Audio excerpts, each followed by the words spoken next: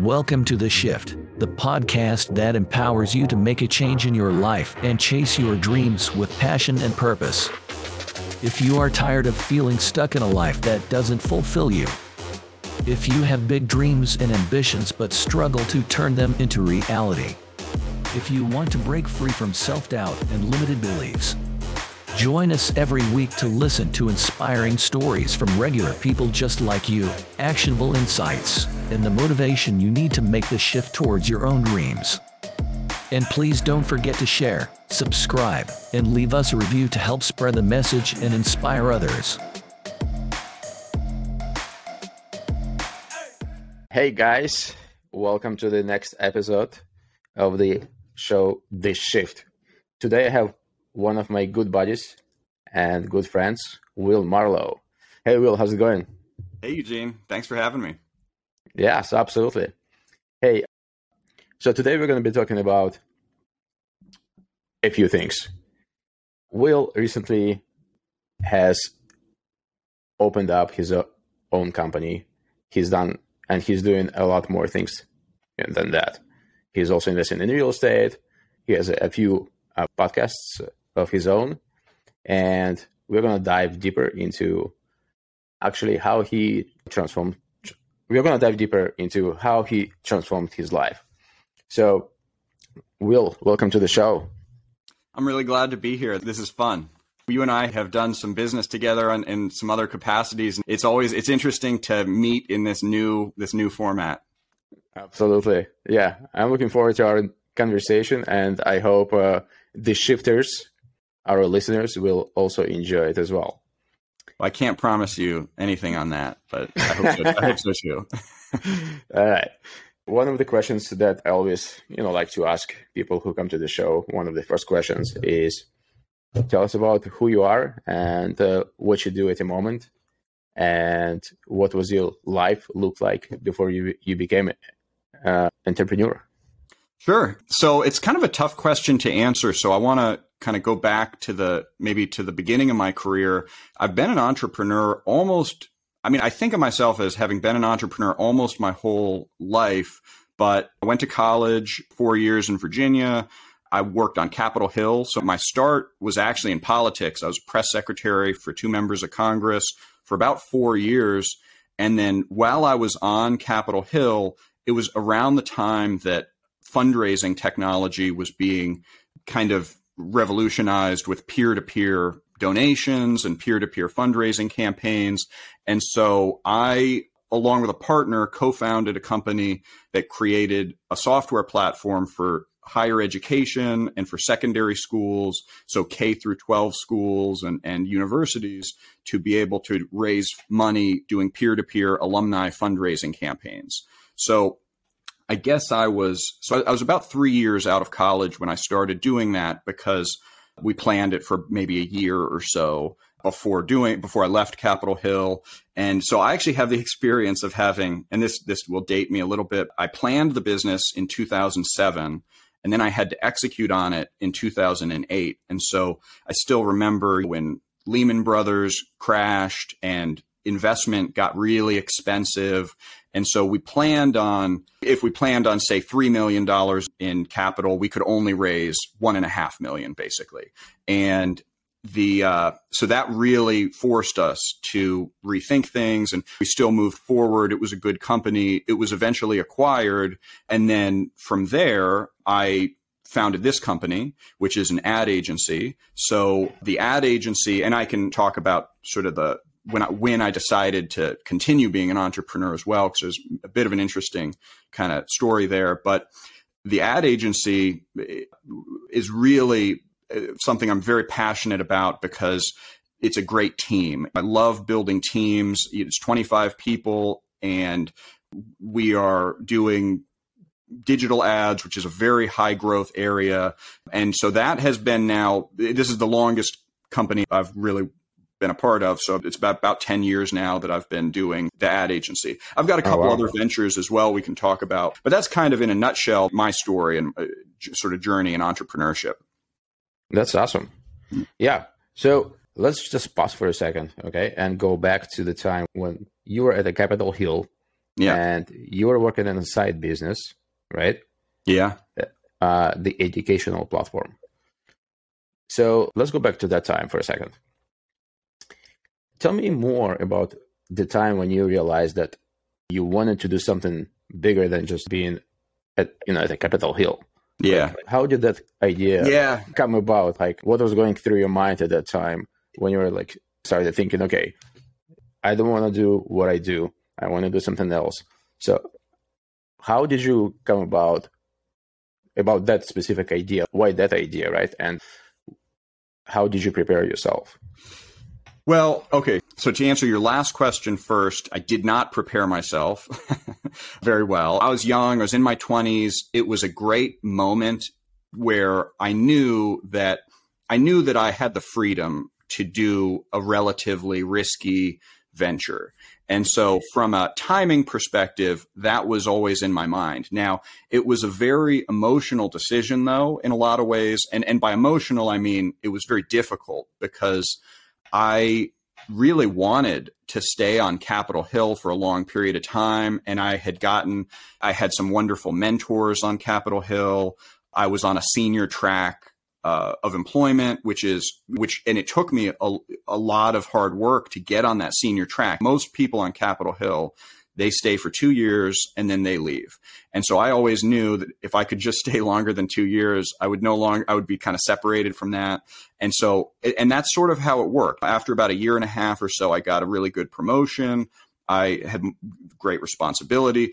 And almost exactly when that happened, I started having this idea for building the company. It was called Alumni Fidelity, and it started to just grow on its own. I pulled a partner in to work on it with me on the side, and it just kept getting bigger and bigger, and we got more and more interest. And so it wasn't a question of me wanting to leave Capitol Hill. It was really a question of just seeing how big an opportunity there was with creating this other company. And so from that standpoint, I really it was kind of just a very difficult decision that ultimately I made. The thing that I learned in putting together the plan for Alumni Fidelity was simply that on Capitol Hill and in politics and in government, you don't have the freedom to design a system. You have to work within the system they have. It's inherently limiting. You have to make a lot of sacrifices, and the rewards can be great. I mean, it can be great to be there, but as I was planning it out, it just got more and more exciting to the idea of creating this on our own. And every time we would have these great ideas, just the fact that we were able to implement them without having to go through bureaucratic red tape, it just made it much, much easier to be able to leave. So that was the thing that got me excited, was just the fact that there was another way of creating a career that you don't have to deal with interest groups and voters and all this stuff that really on Capitol Hill. Just to give maybe one little anecdote, I would have to write speeches, and not every speech is going to be Winston Churchill trying to get people ready to fight Hitler. Some speeches are just the thousandth way of saying that, isn't it great that it's the 4th of July now? That's you can only think of another way to say that so many times. Yeah, totally. I would like to get the list of 25 ideas. How do you say that? I was like, it's not as entertaining as it sounds. So then the next, for me, the other kind of transition period that I think is maybe worth sharing is after Alumni Fidelity. So I loved Alumni Fidelity. It was a great experience, great business. It was very different than what I've done since then. But after doing Alumni Fidelity, I remember very clearly thinking to myself, if I do another business, which I did want to do, it has to be something where I can determine the quality of the product. So with Alumni Fidelity, I raised capital, I hired developers. It was it was a software company. It was a software as a service business model. And so therefore, the superstars should be the developers and the programmers and the coders and all of that.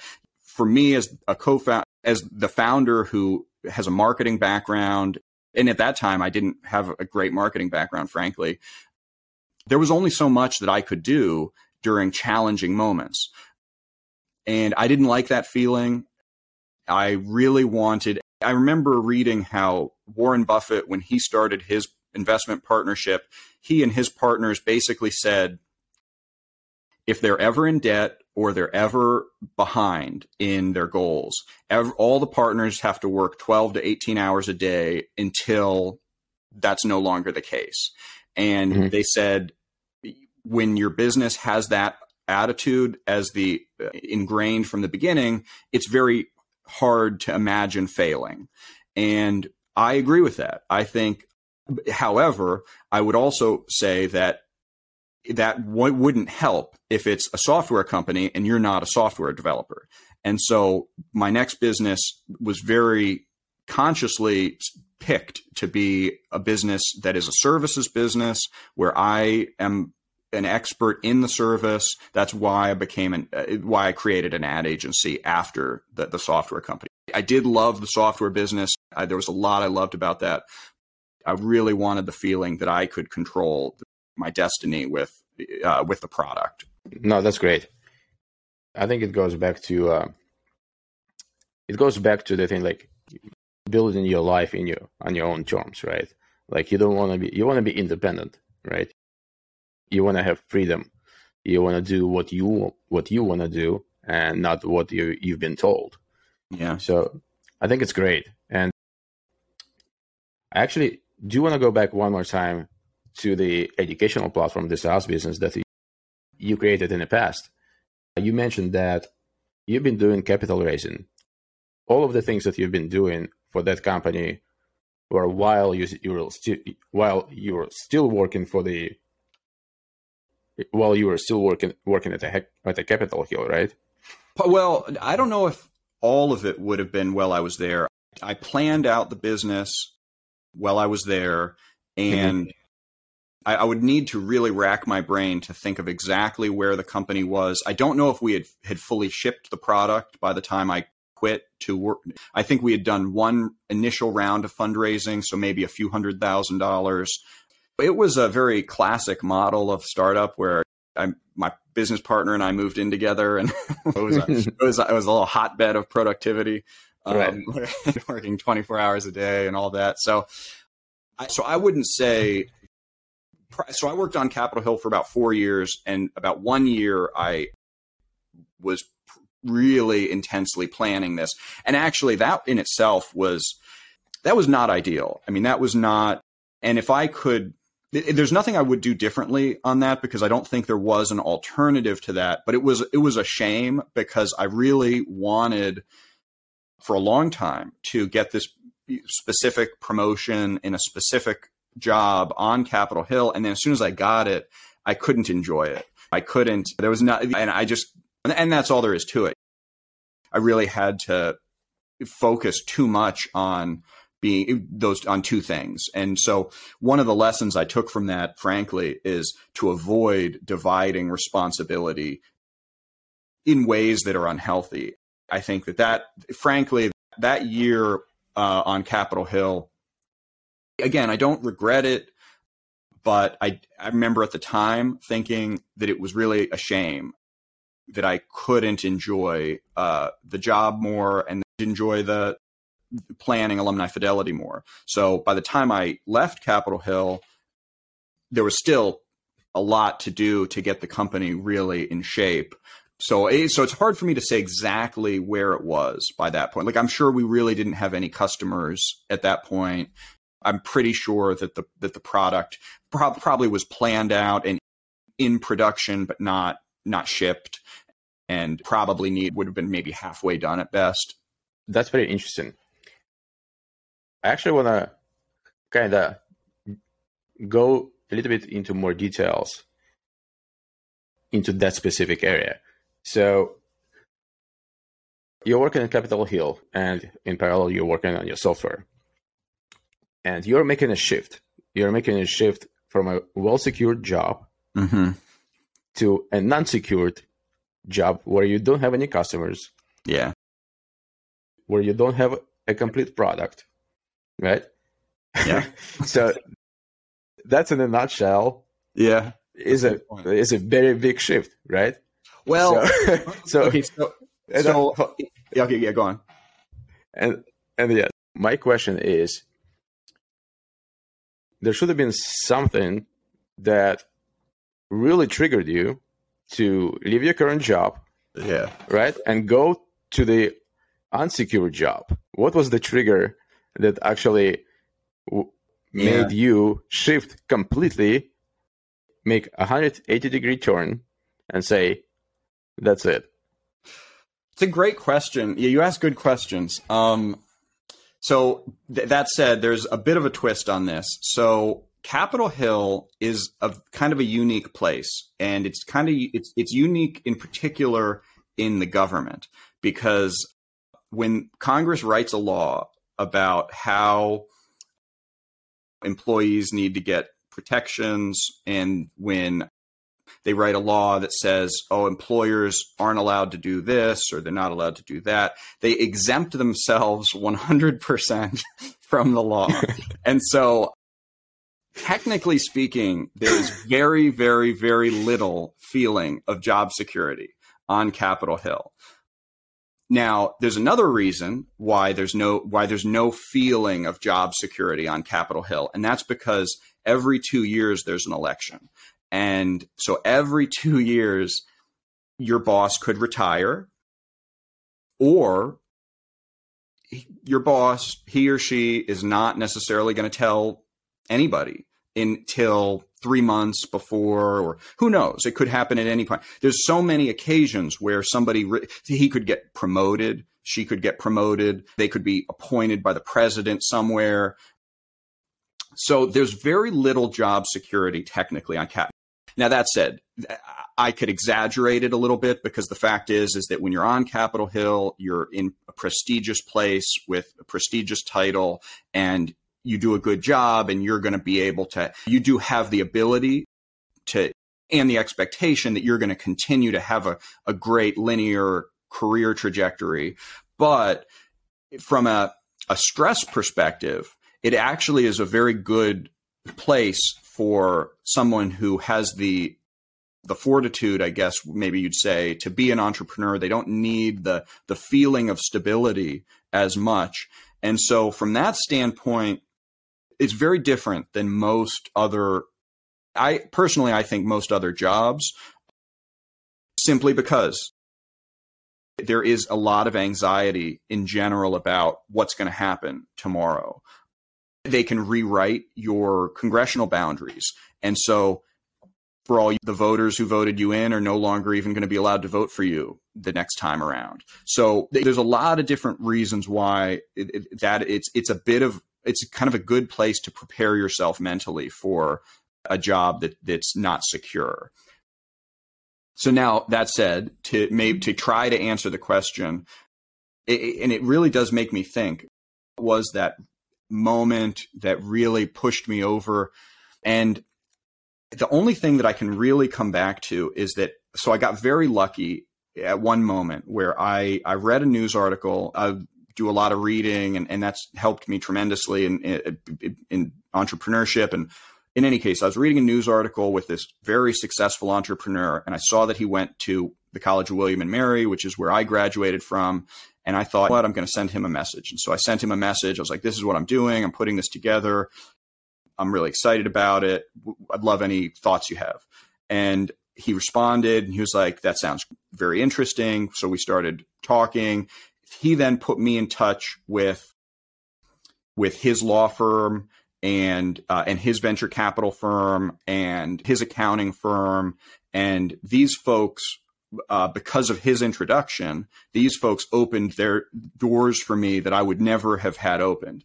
And so that then exposed me to very high caliber people. And when I say that, I'm really not even talking about just the benefits that they would give me or anything like that. It was really more, it exposed me to the way that they think and the way these folks were all masters of summaries and masters of are getting right to the point, and they were BS. And I remember being very inspired by, because I've been around up to that point, I've been around a lot of the top political people in the country, because my boss was what they call a cardinal, which means that he controlled, there are 10 cardinals on Capitol Hill who control the federal funding and for agencies. So the Commerce Department, the Justice Department, the State Department, those were all under my boss's funding control as chairman of their funding committee. So I would meet the director of the FBI or these people who are really at the top. And then I'm meeting now these people who are at the top of venture capital and business and law and all that. And frankly, not to just take a cheap shot at our government, but there was no comparison. I mean, it was not even close to a comparison in terms of how inspiring it was to talk to these other folks. And I remember just thinking, these are the types of people that I really want to be like. I admire how intelligent they are and just kind of how they approach things. And I've always believed in I can't remember who said it, but the phrase that you are the average of the 5 people that you spend the most time with. And I started thinking, do I really want to spend all my time with these political folks or with people who are creating things, who are building businesses, who are doing all those things that are so inspiring? And so that essentially, that initial introduction, which led to those meetings, is really, I think, what made me realize that being on Capitol Hill for 20 years would be a net negative for me personally, and being an entrepreneur would be a net positive. That's quite a story. There is also, I think, a saying that your network is your net worth. And I think leveraging the network is a big plus. But I think also you have to realize that like what you have at your hands, right? Because some people have this opportunity, but they don't realize it. And that opportunity just passes by. So I think one of the important things is also to realize that, hey, this is a moment that I have to take, right? I have to take it in my own hands. But there are also, I think, a lot of limited beliefs that people have in their heads in regards to building a business or making a shift from 9 to 5 and to become an entrepreneur, right? And do something that they like. So I'm curious, what was one of the limited beliefs that you had to conquer? Yeah, that's another really good question. And so for me, I have to think about that a little bit. I've always had a good mentality. One of the things that, just to go way back to my childhood, which I didn't realize was happening at the time, but my parents put me in what was essentially a mindfulness or meditation kind of practice. I was very hyperactive and all that, so I'm sure they were trying to calm me down. And it was part of a martial arts program. And so one day of a week, essentially, there would be multiple days of martial arts, and then one day a week you do this mindfulness.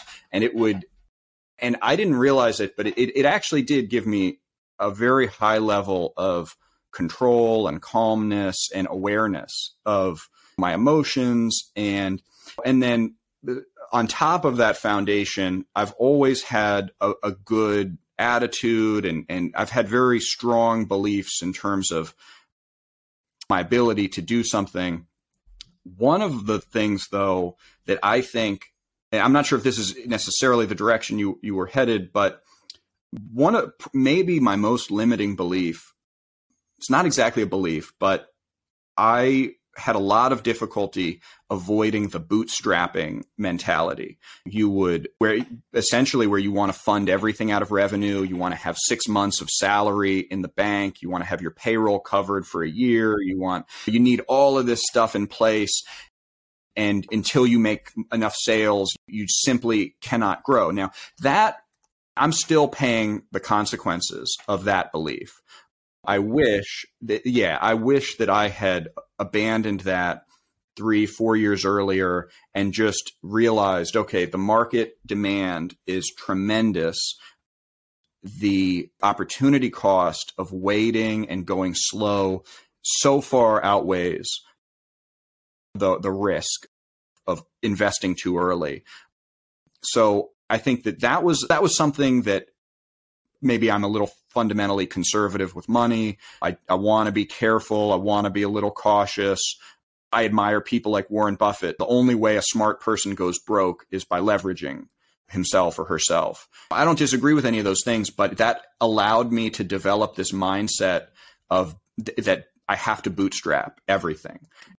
And I have to hold on to pennies just really carefully. And that was a dangerous belief. And the fact is I realized it was a dangerous belief and I had to really work hard to change it. And all I can say to other folks who are listening who want to move forward, if they can relate to that, then they just have to push through that. You cannot be faced with an opportunity. I mean, if your opportunity that you're looking at is good, penny pinching should not be the factor that makes it work. If it's good, it should be so good that number one, it's obvious, and number two, it allows you to move a little bit faster than you might be comfortable with. Yeah, that's a great suggestion. And I think like you touched on a very good topic of bootstrapping, right? Mm. And I think what's holding back a lot of people, in my opinion, is the fact that they don't even get to that point just yet. Mm. You know what I mean? So I think a lot of the things that people think about are, okay, is this like a good idea? I mean, where do I start? Yeah. I mean, I don't want to quit my job if I have a job, right? I'm thinking of building that something that I like, but there is also a procrastination point, right? The brain doesn't want us to do something uncomfortable. Yeah. It wants us to be comfortable in a comfort zone, do what we always do, right? And once we go through that once we take that step to be uncomfortable, some people are just going back. They're going back because it may scare them, right?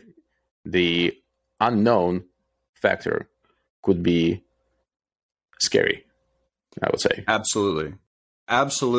I should preface that because the fact is with bootstrapping is actually a very good model. I do like bootstrapping quite a bit, but if we take it to an extreme where we have market validation, we've got traction with customers, an infrastructure, a little bit of one that's already been built out, at that point, we've got to be able to grow beyond that limiting mentality.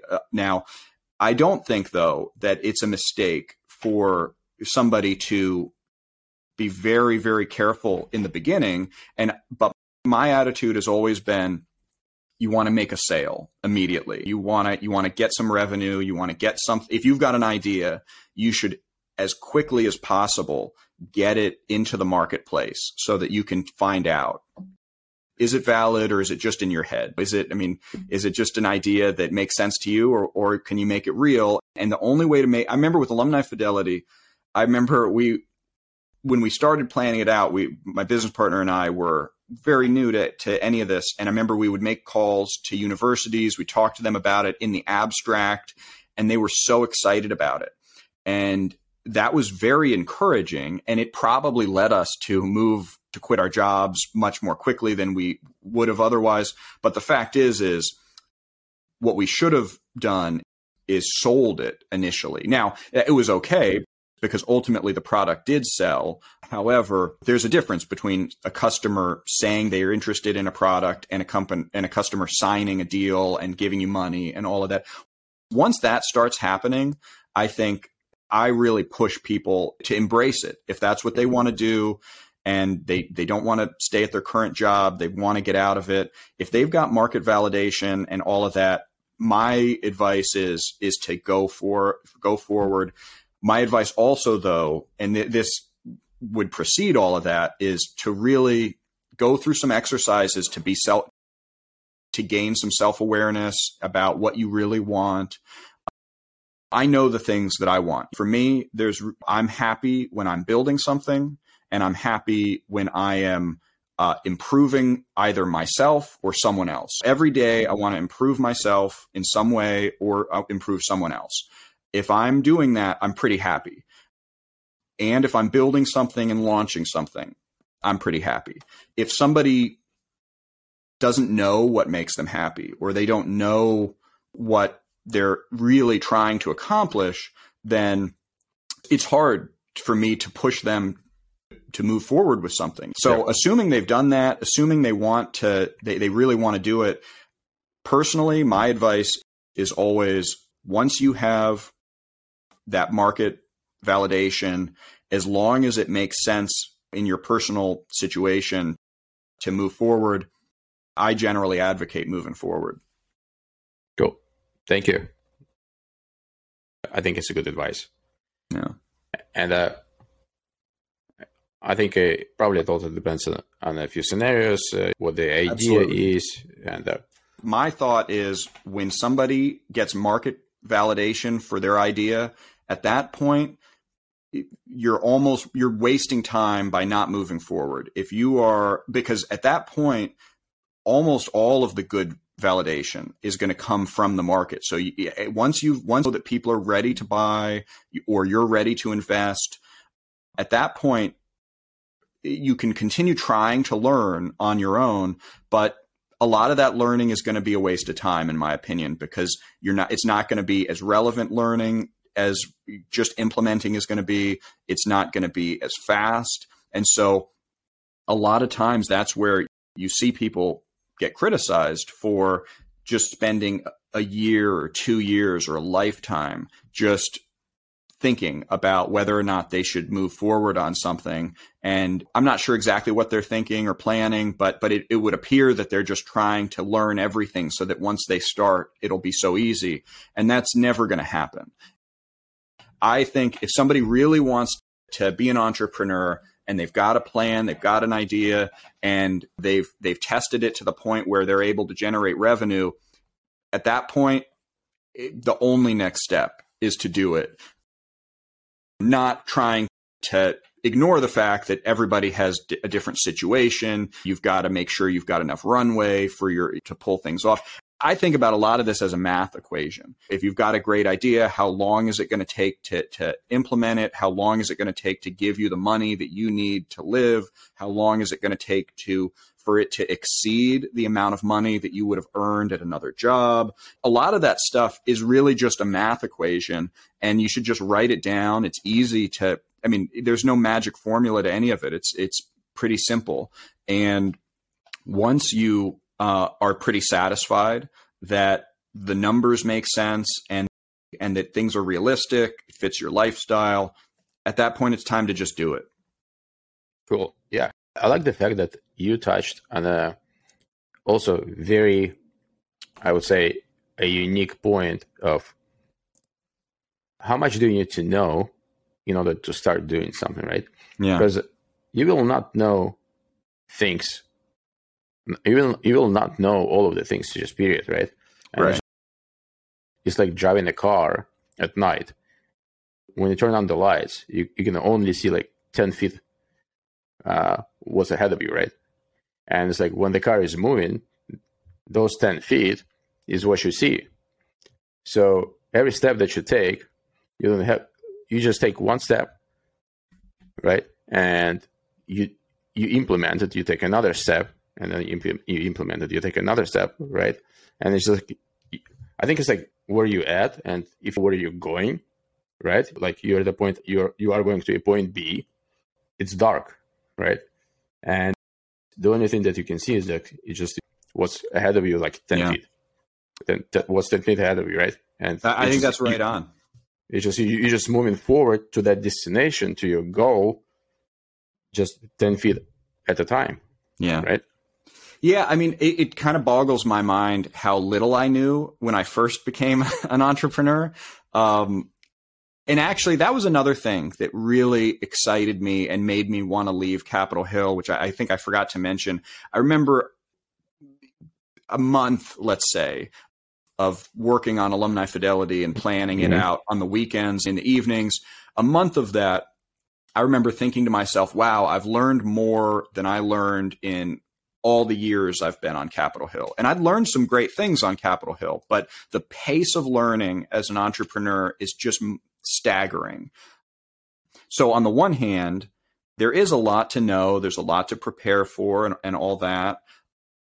But at the same time, it's like you said, you're going to end up only being able to see, until you start doing it, you're not going to be able to know what's 10 feet beyond the starting point.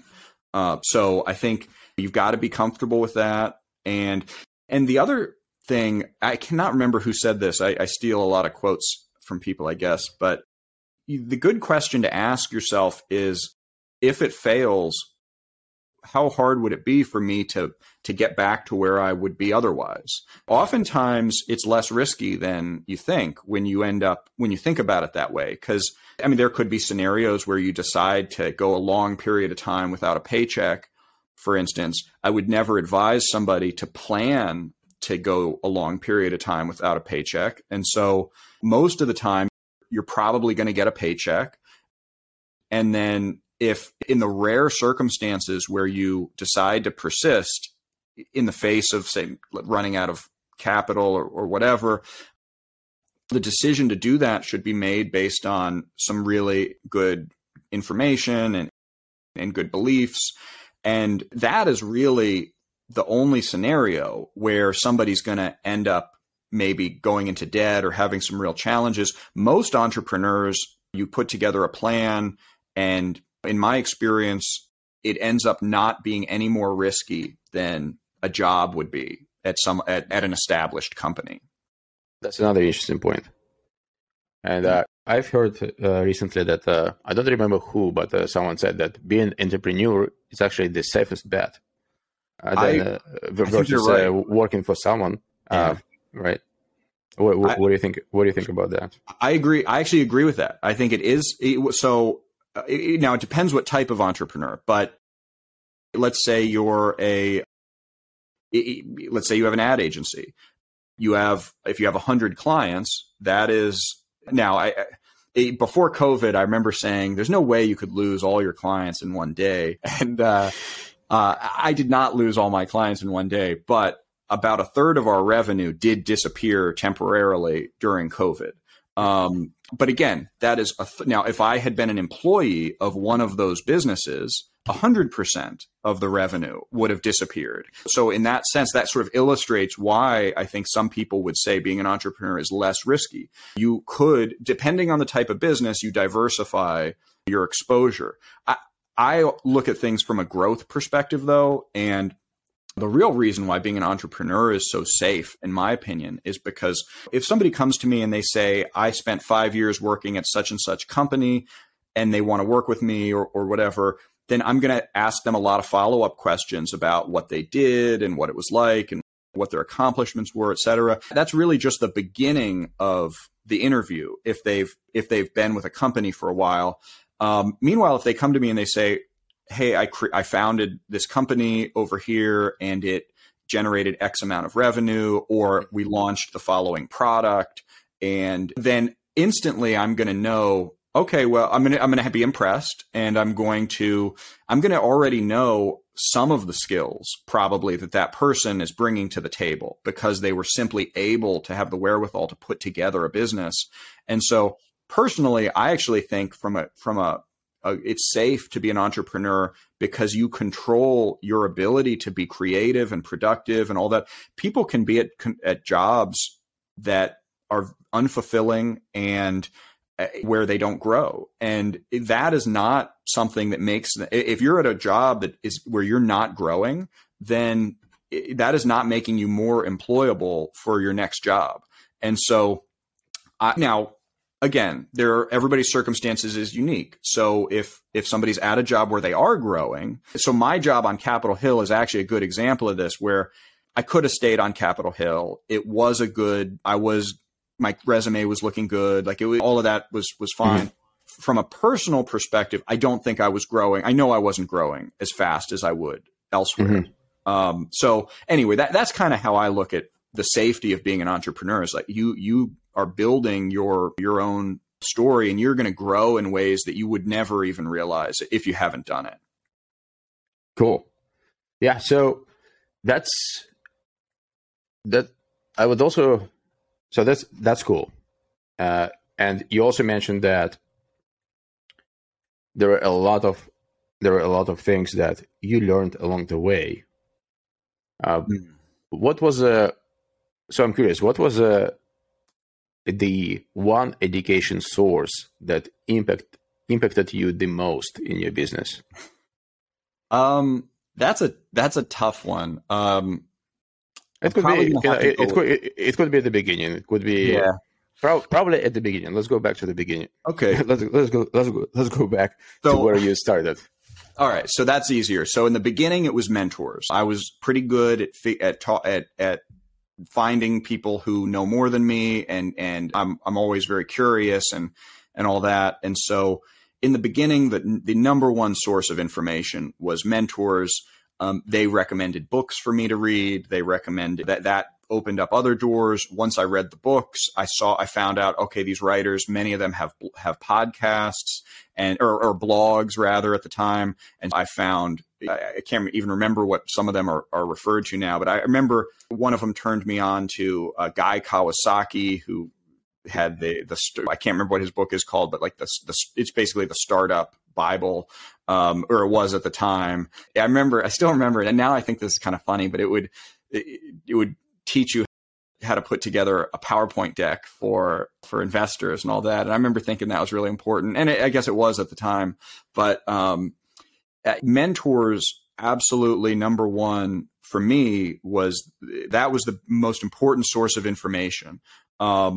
That led to books. The books led to podcasts and blogs, and I would reach out often to those types of people, and then the cycle would repeat itself, where I would introduce myself, and then that carried over to the business itself, where with the agency I would reach out to people who wrote books on Google AdWords, or who wrote books on digital marketing and website analytics. And I was amazed that actually at that point, I was not amazed that people would respond.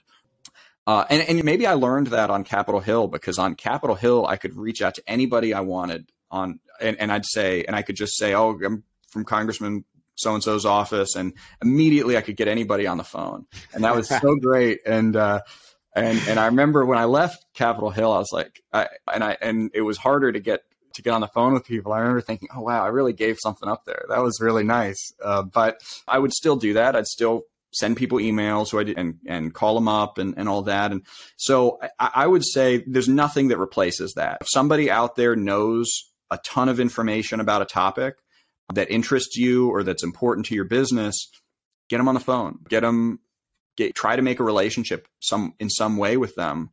And because they're going to know, I mean, I love book learning, but it's not the same. I totally agree. I think finding mentors who can actually take your hand, right, and take you from point A to point B. Maybe the whole path from point A to point B may not necessarily be the full path, right? But I think at the point where you want to learn something, finding a mentor that can actually take your hand and show you the step-by-step process, I think is very important. And I think the proximity, right, to those people is also very important. So finding specific businesses, organizations, or rooms where those mentors could be, I think that probably could be the first step, right? Yeah.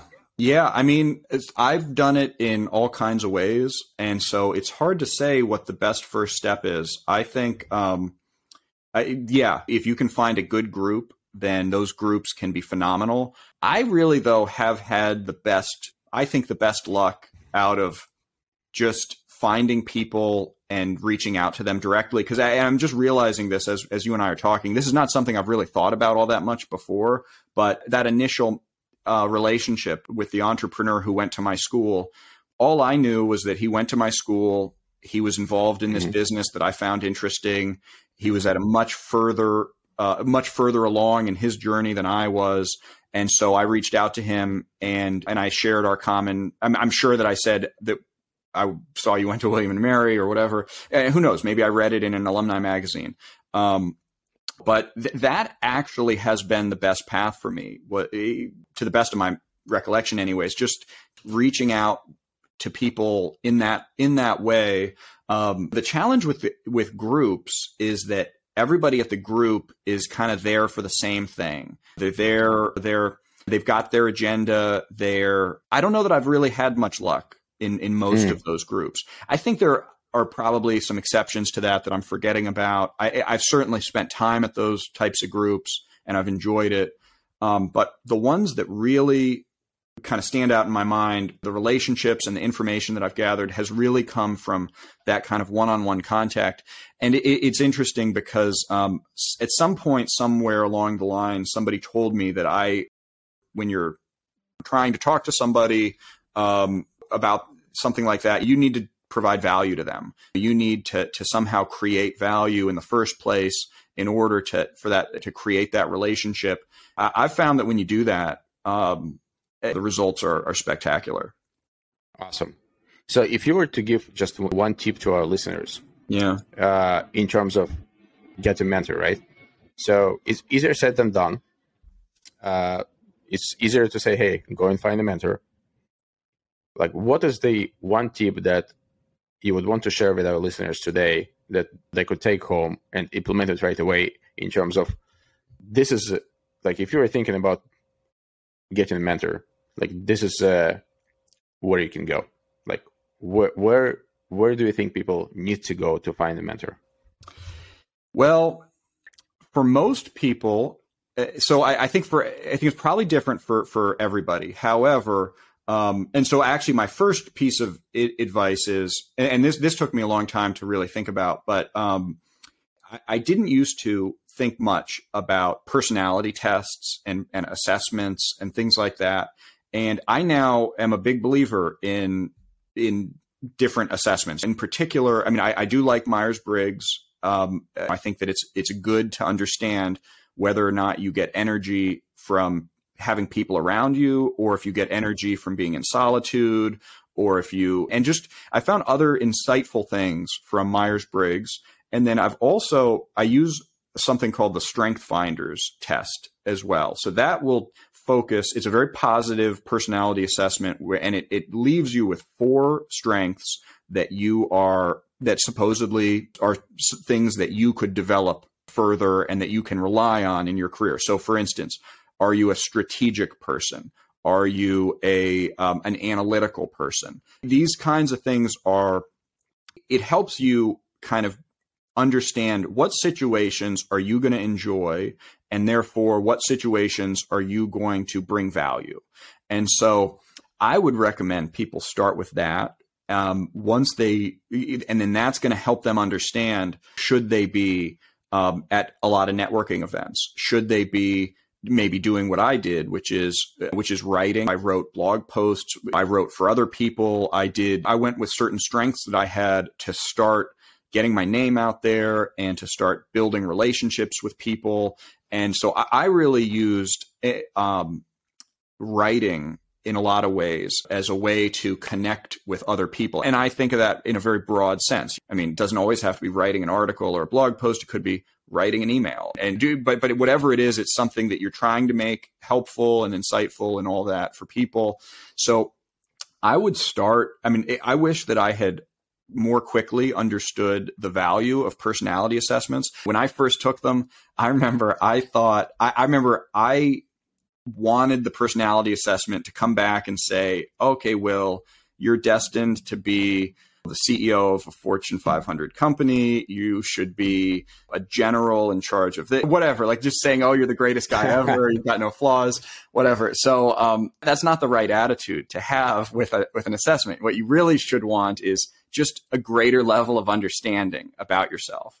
And I don't remember how I realized that, but at some point I realized that I wasn't taking the assessments in the right way, and I wasn't thinking of them in the right way. And so I would recommend people kind of embrace that, put their ego aside, and just try to learn about themselves. And because at that point, because what you really want is a very genuine relationship with a mentor. You don't want somebody who maybe they're famous and successful and all that and great, who you don't connect with, who you don't have any kind of potential for a peer relationship with. What you want to know is you want to understand yourself so that you can recognize who a great mentor is going to be. Because ultimately, a mentorship should be a two-way street. You should be helping the mentor. They should be helping you. That's what's going to make the mentor excited. And obviously, it's going to flow more in one direction than another, I would imagine. But fundamentally, if it's not a good fit, then it's just not going to matter. Yeah. So personality tests, which is a great topic on itself, that we're not going to touch on right now a lot. But if you could share the links to those personality tests, I think we would be glad to share them in our show notes for people to sort of self-assess themselves, right? Yeah. And see what their strength is. So I think that would be awesome. And sort of on another note is, I would like to ask you, like, you're working on so many things right now, right? And your focus is being divided on those things. What is the challenge right now for you at your phase of running a business? Where that challenge is? What is it? Yeah.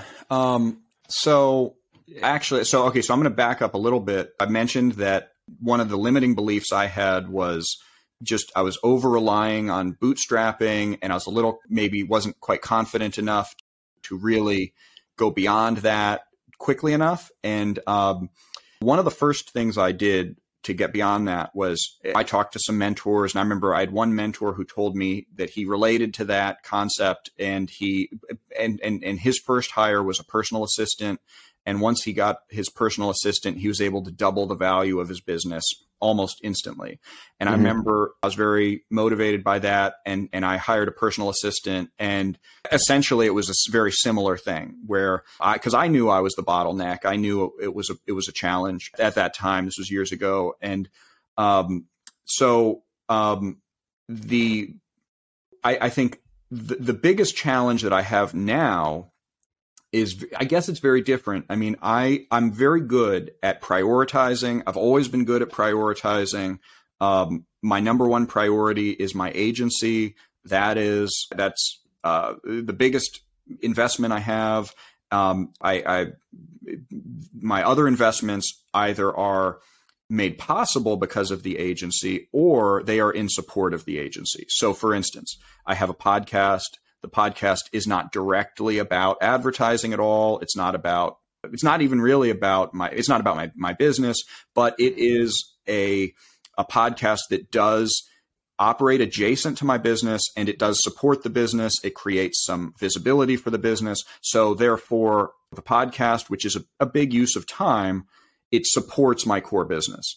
The way that I try to balance things is generally speaking, I try to avoid almost anything that doesn't help in some way to either all of my businesses or my biggest business. So like I try not to take on additional things that aren't going to help with that.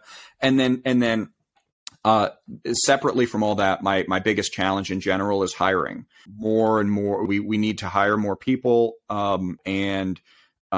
That frankly is, now we do not really face the labor challenge that so many businesses face, because we're hiring at the higher end of skill levels and all that. However, for years there's been a shortage of folks who have the knowledge of digital marketing and data-driven marketing and analysis and all of that. So hiring, I would say, continues to be the biggest challenge. If I had a magic wand and could solve that problem, then I would be a very happy person. So, yeah. So, guys, if you're still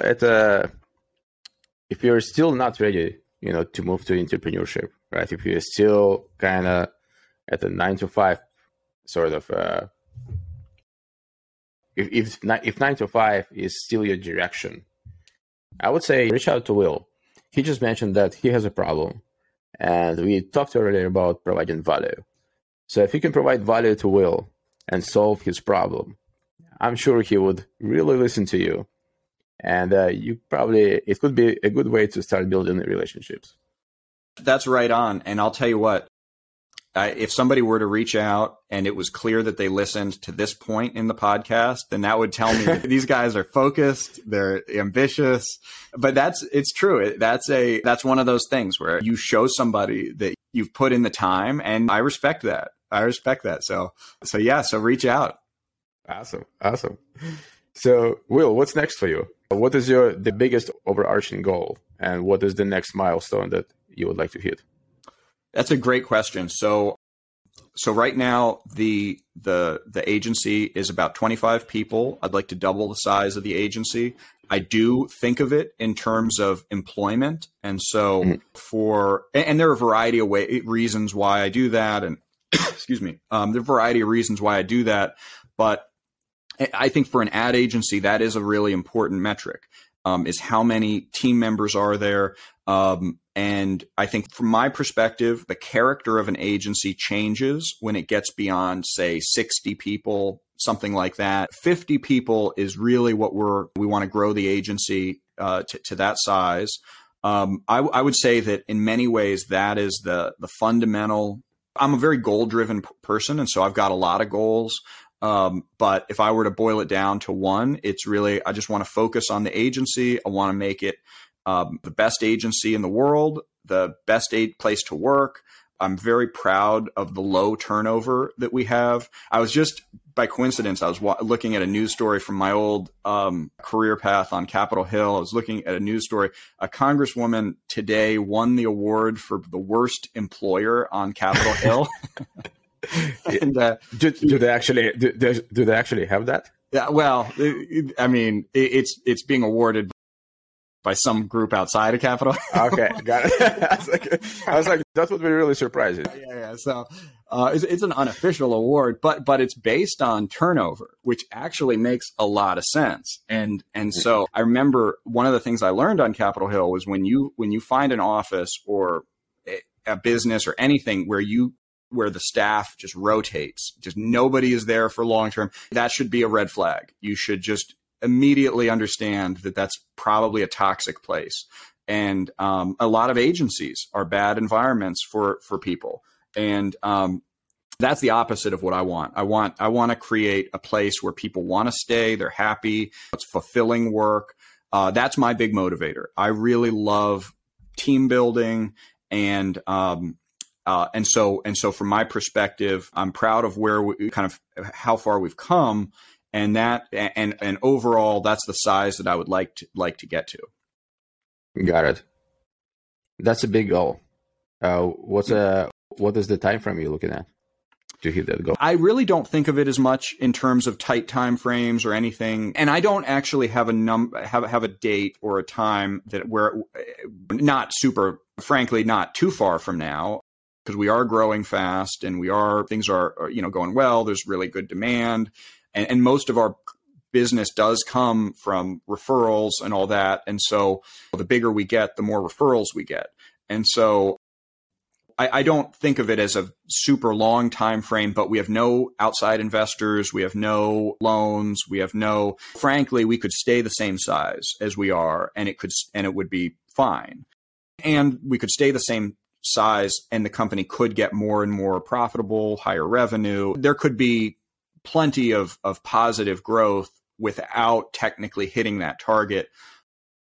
We're talking a few years, probably. It would be maybe a comfortable timeline, but I really don't think of it in terms of a deadline. Got it. Guys, so this is a great information. I would really like you to reach out to Will. For example, if you have already an idea about your business, or if you have already started running your business and you need a marketing agency to start driving more eyeballs and sales to your website, or if you want to sell your product, reach out to Will. He may help. So Will, one of the things that I like to do on the show is have a fun round with my guests. Okay, so there are going to be a few questions that I would like to ask you, and let's try to think fast. Okay. So the first question is, I would like to go back to a second. Like, I would like to go back for a second to elementary or middle school years. Okay, what was the younger version of Will look like at that time? Gosh, I think I look a lot like I look now. I was in elementary school. I would have been practicing karate at that point, and so I think I was smaller than I am now. Is the biggest thing. I think I was a lot like I am now, but you know, I didn't have any meat on my bones. All right, fair enough. If you were to describe yourself with one word, what would it be? Persistent. Persistent. Love it. What is your go-to Halloween costume? I am not a big Halloween guy. Okay. So I don't know that I have a good go-to Halloween costume. I'm more of a Thanksgiving eating leftover sandwiches. All right. Well, also, if let's say your wife would come to you and say, "Hey, we are going to a Halloween party. I need you to put a Halloween costume." So Yeah. what would it be? Yeah, I would be. So I actually wear. I'm so bad at these short answer questions because I just want to talk forever. And so I wear almost. So I wear a black shirt every day. That's kind of picked that up from a famous entrepreneur, I'm sure. I don't wear jeans, and I wear.